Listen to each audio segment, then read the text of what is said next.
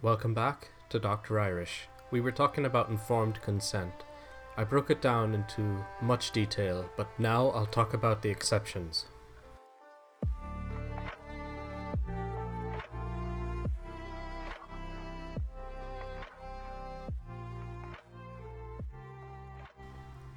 Once again, it's important to note that informed consent is not just a document or one signature.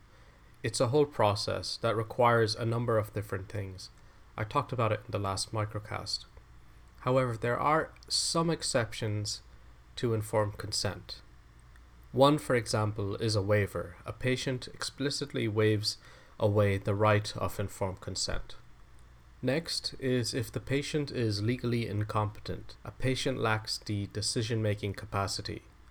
Another example of an exception would be therapeutic privilege, which means withholding information when disclosure would severely harm the patient or undermine informed decision-making capacity.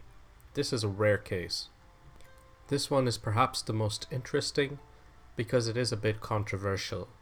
It once again relays the paternal aspect of a doctor, or I should say a patriarchy. Finally, the last exception would be an emergency situation, where implied consent may apply.